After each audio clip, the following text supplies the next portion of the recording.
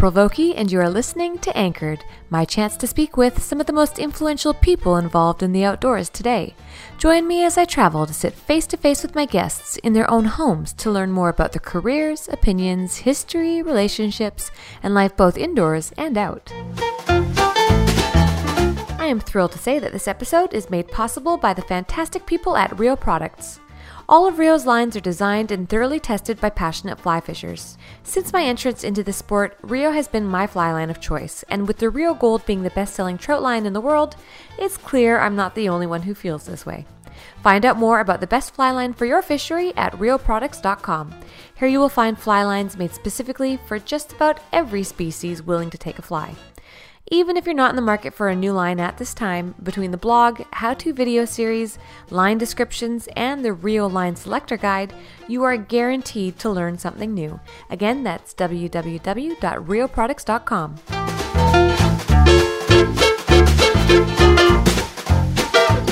Per Arneberg splits his year between Norway and the USA. A passionate and longtime angler and entrepreneur, Per oversees the management and operations of the Norwegian Flyfishers Club. He has taken an active role and responsibility for continuing the NFC's conservation work of not only the Gowler River, but wild salmon throughout its range. During my last visit to the NFC, I was able to sit down with Per for a brief discussion about the club and fishing in Norway.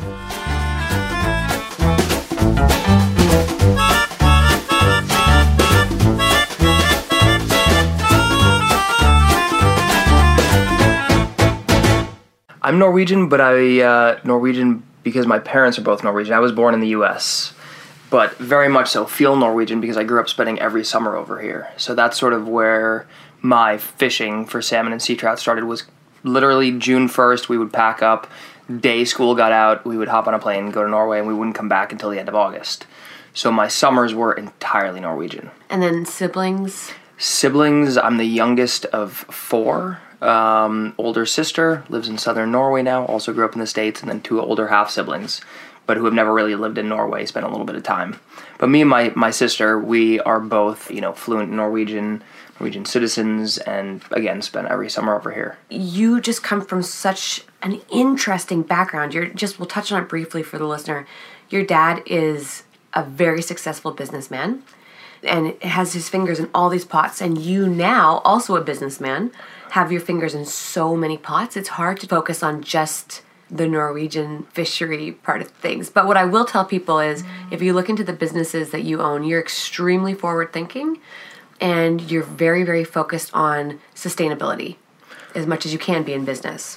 Well, thank you. I being the youngest, and I'm the only one who worked with my dad. My dad, 87 years old, and worked in shipping his whole life.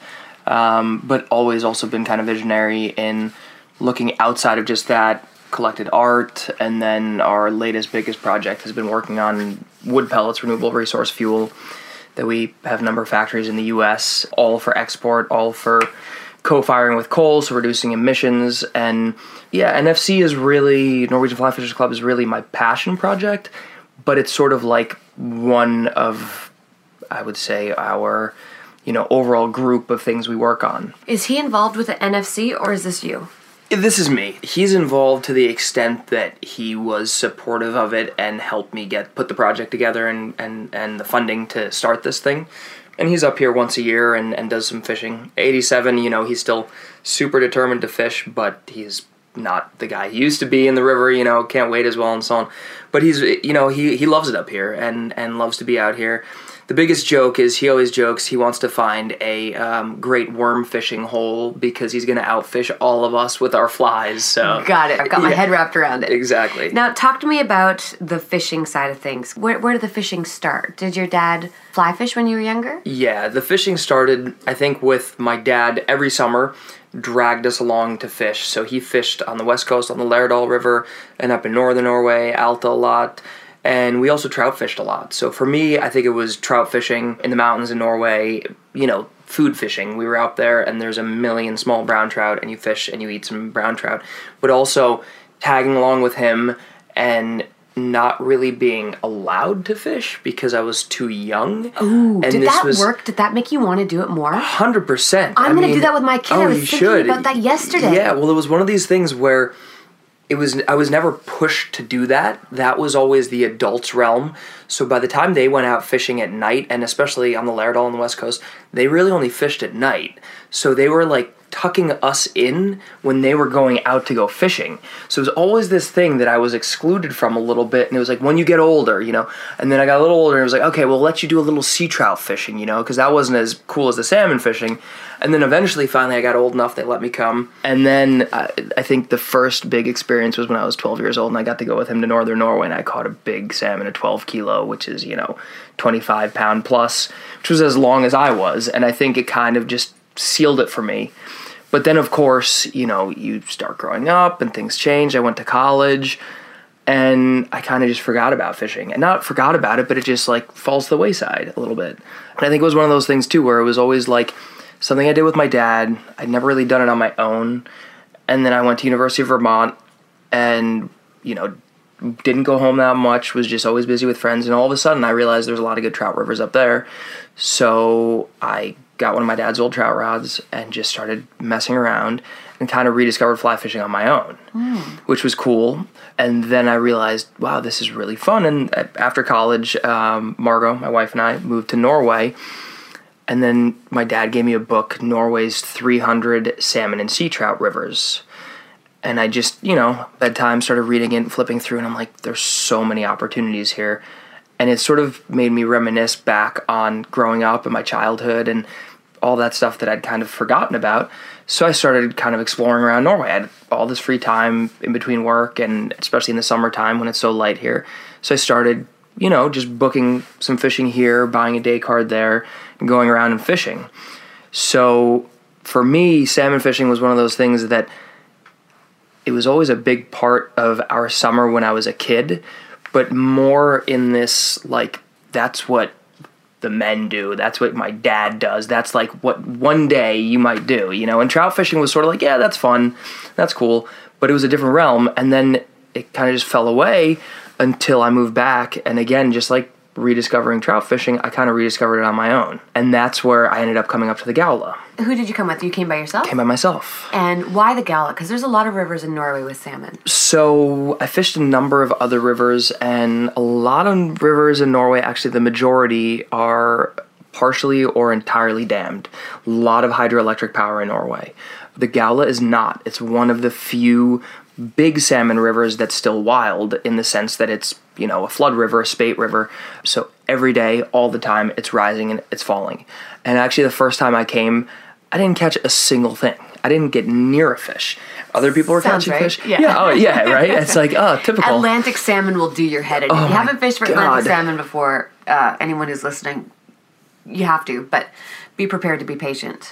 Definitely. I feel like talking to people who do a lot of steelheading, and they talk about fish of 1,000 casts. Well, this is maybe a fish of 10,000 casts, or, it's similar, but it's challenging. And I showed up, and there was the river normally runs at anywhere from 50 to 200 cubic meters per second. And we were at 1,200 cubic meters the first week I came. What? So there were cows floating downstream. There were RVs. There were cars. So I had no idea what I was doing. And by the end of the week, and again, the river rises and falls so quickly, it dropped back into shape, but I still didn't know what I was doing. So I left, and being the type of person who doesn't like to give up easily, right away I booked myself to come back. And who were you booking through? Norwegian Flyfishers Club. Okay. Which is where I ended up taking over. And how long had it been in existence for? So it was started in 1988 by Manfred. Wow. Okay. Yeah, so it's been around for, over 25 years now. And it had just great water. He was running it out of the Stern Hotel, which was okay, but it was really, for me at that point, this crazy idea of you can fish 24 hours a day. Mm-hmm. And here I am. Can you explain that? Yeah, so anyway, in Norway, the salmon fishing season is really short. It's just June, July, and August, and you're allowed to fish 24 hours a day. And it's light 24 hours a day. It's light 24 hours a day, at least June and July. And so you get this kind of weird insomniac zombie fishing modus going on. And especially being young and being really eager to fish, I would fish 18 to 20 hours and then just crash in my car and then wake up again and fish. It's amazing. You actually feel, and I can say this from experience, having been here twice now, when you come here, it's like being in a Twilight Zone, because you you literally forget what day it is. You forget what time it is. I go into a time warp when I'm here. Oh, 100%, because 3 in the morning almost looks like 3 in the afternoon, you know? And so but you just keep falls fishing. Apart. Sorry, I totally didn't mean to cut you, but like your emails go to shit because now all of a sudden you can't... Anyway, I could go on and on about why you fall apart, but just imagine this. Imagine if you literally have to look at your schedule and be like, okay, I don't particularly like that beat, so I'm going to sleep for those 6 hours, or maybe I'll get the last 2 hours of that beat, and then I'll sleep for 3 hours of that beat, and sleep for 3 hours of this beat. And it is a real unnatural way of living. Oh, it totally is, and it messes with your head. You know, you fish till midnight, and then you sleep 2 hours, and you're back up at 2 or 3 in the morning. You fish till 6, and then you want to take a break, and so it's this crazy schedule. But so I started coming up more and more to the Gaula, and kind of wanted to crack the code here, and started working on spey casting. You know, I'd grown up, and when I grew up, spey casting was nothing in Norway. There was none. So it was all two-hand rods, but it was overhead casting with big long belly lines, or even single-hand rods. And then in that time period where I was, you know, in high school and college, spey rod fishing, especially Scandinavian style, started coming. And so by the time I started fishing again, this was a whole revolution here, you know, just probably in the same way Skagit line fishing developed on the West Coast. So that was something to learn, and I learned from all the Swedish guides here who are phenomenal casters, which was very, very eye-opening. So it took me a little bit of time to both figure out how you fish, when to fish, all this stuff, but I just kind of fell in love with the fact that it's a wild river, really big fish, and just a beautiful valley. I mean, these fish get to how big? Some of the biggest fish in the river are 20 kilo. I think this year there's 5 or 6 over 20 kilo, which are, you know, 40 pound plus. Every couple of years there's fish in the 50 pound class. So, you know, in terms of size of fish, probably besides the Alta, northern Norway, I think the Gaula on average has some of the biggest salmon. Like in June, our average size is over 20 pounds, which for Atlantic salmon, you know, a lot of people talk about 20 pound fish, but in reality, a 20 pound fish is a big, big fish. It's a big fish. Yeah. I think when I came here, I didn't really know what to expect. Mm-hmm. And I'd flown into, did I fly into Trondheim last time I was here? here? Yeah. So flying into Trondheim, that's kind of what I expected. Everything kind of looked, I didn't fly into Trondheim proper, because the airport's out of the city, right? It is, yeah. And, you know, you drive by some buildings that kind of look a little IKEA-ish, and... Definitely. You know, you feel everything's clean, everybody's polite. Like, I felt like I was in what I expected Norway to be. But as you drive, because it's an hour and a half out of the airport to get here, everything's so green, and all the buildings are red and white. Yeah. I know there's a story behind it. You know, I think it's just very traditional. Norway is such a small country. You know, landmass-wise, it's a decent-sized country, but the population is so low that I don't think Norwegians have changed much in the last 100 years. Of course, 50s, 60s, when they discovered oil, everything blew up, and Norway has this phenomenal economy. But at the same time, a valley like this, these farms have not changed. So these old traditional farmhouses, all painted white, that was sort of the exclusive color to have, but it was expensive. Oh. So you only painted your main house that, and red, and the reason why all the barns are red is that was much cheaper. They used, I think it was pigment from like the copper mines and so on to get that red color. That was a much cheaper color. And then you had yellow. So you really only see those 3 colors on these farms. And this valley, especially because of how green and lush it is, it's really good farming valley. But the Salmon River is probably one of the biggest resources they've had over the last couple hundred years. And resources how? Not because of the club, but because of the meat, like from a meat standpoint. 100%. So, up until, probably 10 years ago, this was a subsistence fishery. People were fishing for meat. I think it was probably up until 30 years ago, people were fishing with nets in the river. Yeah. So then that finally changed and stopped, and then there was, the era of prawn fishing and worm fishing, and finally prawn fishing phased out, and slowly it seems like the worm fishing's phasing out. Yeah. But it's, what I always felt growing up in the U.S. versus Norway is Norway, while having this great economy based off their oil and gas, they're kind of hanging behind on some things, especially conservation. Right. So what we probably saw in the U.S. 10, 15, 20 years ago with catch and release, and these days you would never go to like the Henry's Fork and kill a trout. Probably wouldn't be invited back to fish by the guide. You probably wouldn't have a guide who would want to guide you.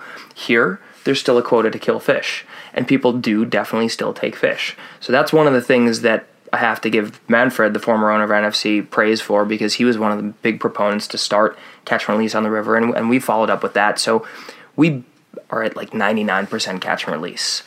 We release almost everything, unless it's bleeding, which of course you can't. But what I've sort of figured out in dealing with the societal differences between how we view it in the US and how people view it here is that, salmon fishing in Norway goes back to Viking times. There's actually, in the old Viking texts, references to the rites of salmon fishing because it was such a big, important part of the diet. I mean, Norway is cold 9 months of the year, so you get this short, intense growing season for 3 months where you're also harvesting, and you're harvesting fish. Mm-hmm. But in a way, I think because of that, Norwegians didn't really understand this idea of catch and release and why a fish can be valuable as a resource not to be eaten. So my argument is always that catch and release, I hope, should be a part of a bigger strategy called sustainable harvest. And that if we practice it well enough, we can get back to the point one day where there's so much fish in the river that you can take a grilse, a small salmon, to have a wild salmon meal without feeling like you're impacting that river. Mm-hmm. Right now, can we do that? Do I feel like we can do that? No, I don't think so. I think right now, the salmon population probably around the world is not sustainable enough that we should be killing any fish. What's the return rate here? I think it's about 20,000 fish coming back every year, so it's a good size run. And Atlantic salmon don't die after spawning, so... They don't. They're multiple spawners. Not all, but a fair amount. And the Gala has a lot of both 2 and 3 sea winter fish. So that's why we have very big fish here.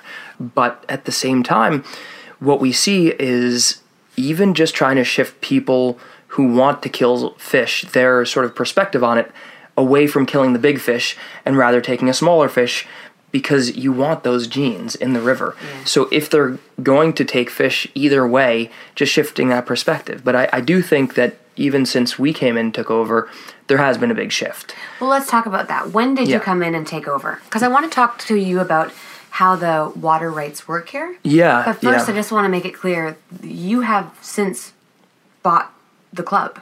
Yeah, so since in 2012, had been fishing here then 2-3 years, and entered into negotiations with Manfred, the former owner, to buy the club out.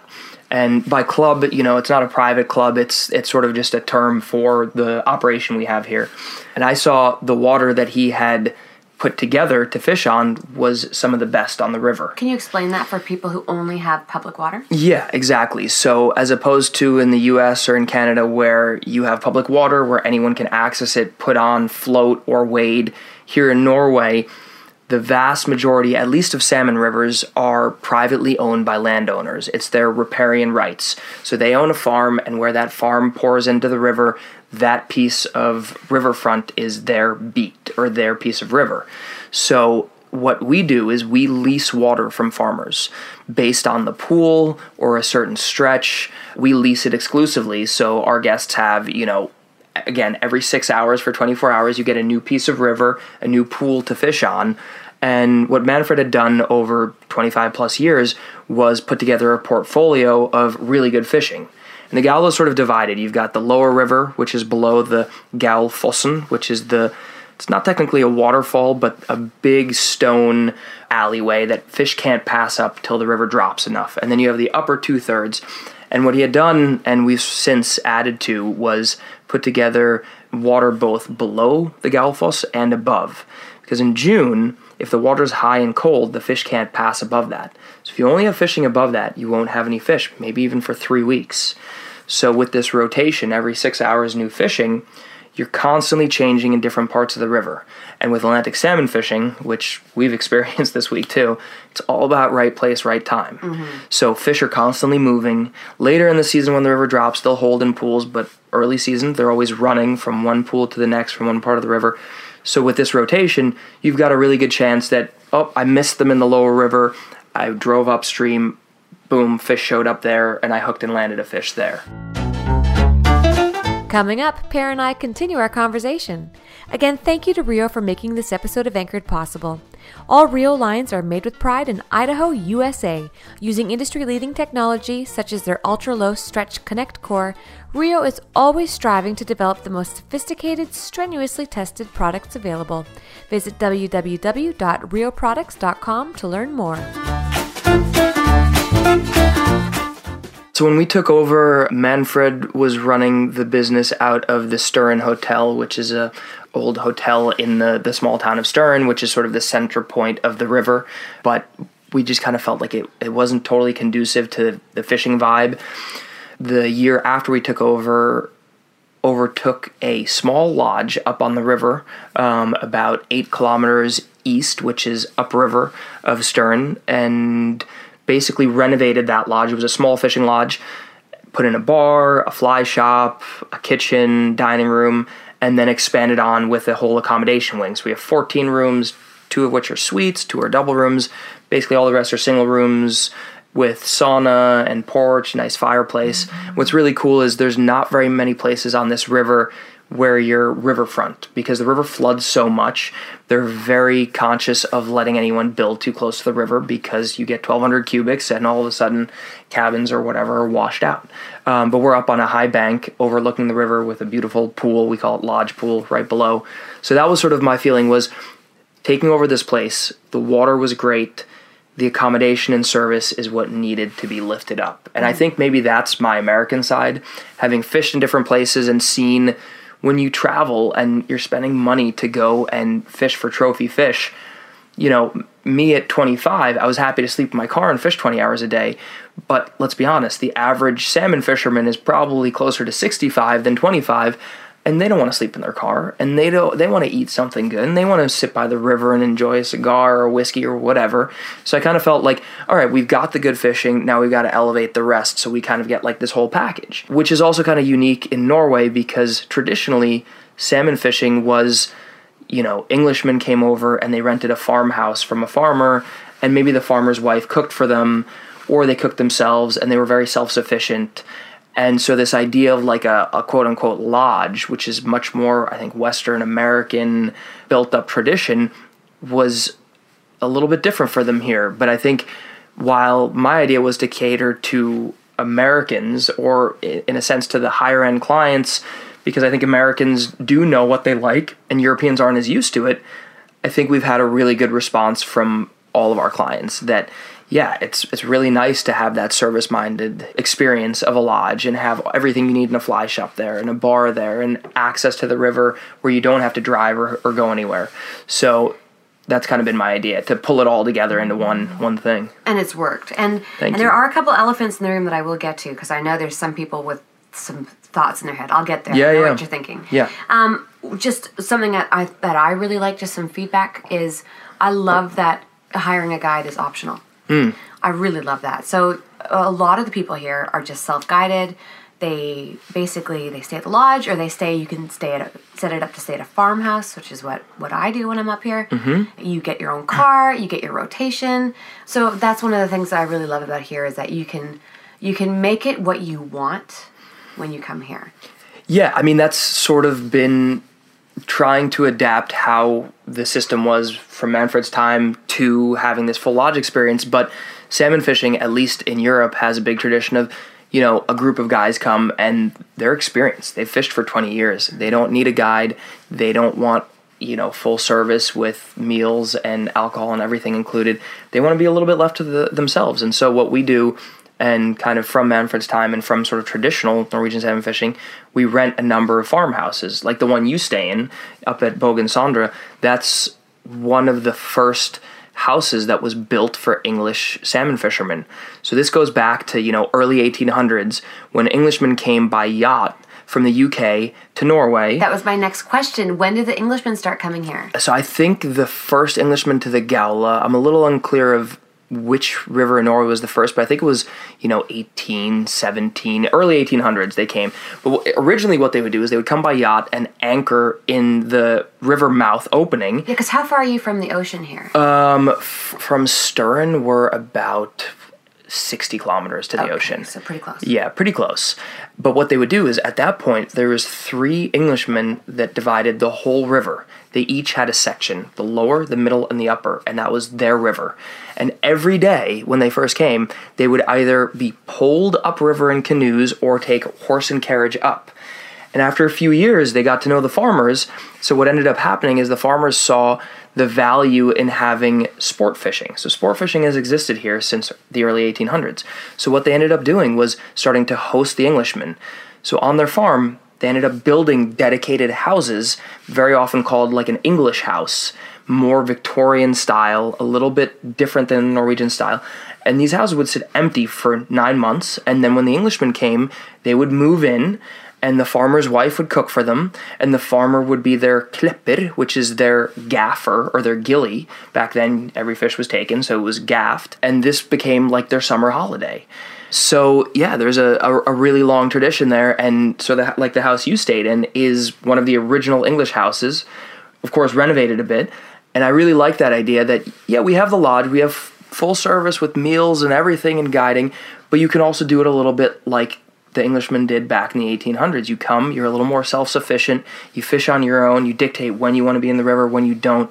If you come as a group of 4 guys or 6 guys, you can cook for yourself, however you want to do it. Mm-hmm. And with the guiding too, of course, if you're new to salmon fishing, it's great to have a guide with you. We have 12 kilometers of river, and it's broken up all throughout the river. So even just getting from one place to another can be a little tricky, but reading the water, gear selection, knowing what lines to fish, it's great to have a guide with you. But at the same time, if you come and you know all of that, you fished the Gowla for 10 years, you just want to do your own thing. Mm-hmm. So, finding that balance between clients who want everything taken care of for them and clients who want to be totally independent is something that, for me, is very important, because I don't want it to be exclusionary by any means. Right. This is a river that has a strong tradition of both very high-end clientele coming and fishing the best pools, and also being a public access river with very affordable fishing for Norwegians. And that's a very Norwegian concept too, that the whole country, all the wilderness, everyone has access to. Mm-hmm. So if you own 100 acres, anyone can camp there, anyone can hike through there. And I think that's a really important thing for foreign visitors to see too, is that, yeah, you're coming and you're fishing exclusive water with us at Norwegian Flyfishers Club, but this river should still be for local people as well. I'm happy that you brought me there, because you just segued me into my first elephant. So in the States, as you know, if you take public water, mm-hmm. which, let's get this clear, it's never been public water. Yeah. But if you do take water and you privatize it, mm-hmm. and you're a Donnie Beaver, you're the devil. Yeah. And I understand in a lot of ways how that works. Yeah. But here, the difference is it was never public, right? It was never public because it's always been owned and controlled by the farmers. If you didn't have the leases, would the average Joe Blow be able just to walk up to a farmer's house and knock on it like they do in New Zealand and have access? Not for free, I would say. But, even there are still pieces of water or farmers who rent out water, and they'll sell day cards or week cards. But they're still making money off of it because it's one of their resources. And it's their history. They've been doing this for hundreds of years. And it's their history. I think, again, going back to like the 1800s, this became, besides just the subsistence fishing where they took fish out and sent it to Oslo and got money in return on the train, sport fishing has a long tradition here. And while you have these hunting and fishing clubs throughout the valley and different parts along the river where you can get very cheap fishing, it's not anywhere like you could just buy a fishing license and go and fish 6 miles of river and float from one place to another. That's just not how it is. Yeah. But yeah, there has been over the years, and especially with operations like ours and on other rivers as well, where, we're always vying for the best pools we can get. And these water leases are not, they don't last forever. It's 3 years, 5 years, 10 years. So, and the river's changing with every flood. So some pools develop and get better and better over years, and some gravel up and are not as good as they used to be. So we're always looking to sort of update what fishing we have and change around. And there you can definitely get some friction, because all of a sudden a piece of water that was cheap fishing for anyone, then we go to the farmer and ask if we can rent it, and all of a sudden we take it over So there is some friction there. Yeah, have you had a lot of backlash with the Norwegian locals? I would say, luckily, having Norwegian background, I've been able to negotiate pretty well. I think in Manfred's time there was a lot of backlash because he was one of the first foreigners to come in and start leasing up water. But you still do. You still always have border disputes, and you've got, property lines that go through the middle of a pool. Mm-hmm. And so you're fishing down to your border and other people are fishing there. So it's interesting. I think for especially Americans coming, they're not used to that. You go out and you fish and you hire a guy and you float trip. There's no, you get to a pool and you've got to stop halfway through the pool. But here, it's property lines that go back, hundreds and hundreds of years. And some people get heated about that, So it is challenging for sure. But I think, having the Norwegian background, being able to negotiate with landowners and show them what we're doing and talk about the value of an operation like ours, catch and release, and trying to promote sustainability in the river. Mm-hmm. The more fish we put back on our landowners' beats, the more spawning there will be on those beats, which increase their value. Right. And that's something that I've worked a lot on, is working with the landowners to understand that they have a resource and we're only managing their resource for them. So we need their support to help manage that resource as best as possible. And what other landowners do with their beats, while we would love to have an influence and help them manage it, better, we have to focus on the water we have and work with our landowners. And that's also a big part of negotiating leases, is the landowners we work with, are they thinking in that mindset? Or can they be convinced that catch and release and, working on little side tributaries to put gravel back in for sea trout spawning, all these little projects that add up in the end, that they see value in it because it's only increasing the value of their property. And to me, that's one of the most important things we do. Yeah. What about the community? The community, I would say, has really embraced us since we took over. We have a lot of contacts with the locals here, and we talk a lot about sport fishing as it's not just us as a organization here making money off of guests coming and promoting the salmon fishing, but you have the local fish smoker. If someone does end up having to kill a fish and they want to bring some smoked salmon home, you have the local grocery stores, you have, the tackle shops besides our own. And I would say we have a very good relationship with them. The year after we started with NFC, we started a small nonprofit called the Gaula Salmon Fund. And the idea behind that was there's a number of big salmon conservation organizations in Norway, but they're all looking at the country as a whole and bigger issues, fighting salmon farming, fighting commercial netting, this kind of stuff. There wasn't any local grassroots organization, which we felt was lacking. So what we did, I sort of spearheaded that and went around to other both landowners and fisheries along the river and talked with them about whether they wanted to join and be a part of this thing. And what we've done is, so far we started out by fundraising, and basically in 2012 when we took over, for 180 kilometers of river, there was one river warden patrolling the whole river. So you can imagine that in a river where you will never have your fishing license checked, and all of a sudden stronger quotas against killing fish come in, people don't care one bit. So what we did was we started fundraising to build them up, and now we're up to 12 guys. Wow. So they're going around, they all have cameras, binoculars, they have information on catch and release. The whole campaign has been, yes, they're river wardens to check fishing licenses to make sure people aren't breaking the quotas. They're also information sources. So they go around and there's numbers, information available to reach them. Because catch and release, as much as I think, again, as an American, it's sort of, oh, this is easy. Keep a fish in the water, try and get the hook out as quick as possible and release the fish, make sure it's, swimming and breathing and so on, okay. But for most people who are used to fishing for food, even the idea of not pulling a fish onto the bank or holding it upstream as opposed to downstream, all of these things, they're not ingrained, It's something that needs to be taught. And so having these people as both protection for the river as well as an information source, I think has been really good. So you can see every year the rates of poaching, the rates of people being caught fishing over the quota are going down and down and down. And what's interesting with that too is we have a new statistics system this year, digital one, where you log in your fish. Since 2012 to today, 2012, I think fly fishing consisted of about 25% of the catch on the river. In Norway, we can still fish with spoons, and we still even fish with worms, but it's less and less and less. Today, we're up to about 75% fly-caught salmon. Wow. And while this might sound shocking for Americans, where catch and release is 100%, from 2012 to today, catch and release went from about 10% up to 50-60% today.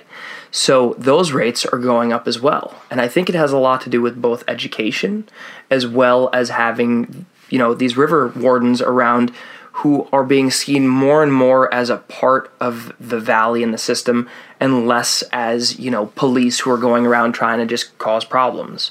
So that's kind of been one of our main goals. And then the idea is really to work with the local community. Through the Gala Salmon Fund, we got a lot of local businesses who supported us. Local bakeries, grocery stores, sports stores, who all saw that in the years when the salmon fishing got bad, their revenue dropped. And in Norway, where you have 9 cold months and 3 beautiful months, those 3 months really count for a small community like this, So they really saw the value in donating and helping support to build up the stock of the salmon again so that, you get tourism back here. It's super important, I think. It is. Yeah. It is. Yeah. My last elephant, and then I have to catch a flight, yeah. is I remember when I first came here, remember I was starving and we went to Burger King? Oh, yeah. It's 2 Burger King meals came to something ridiculous, $40 American.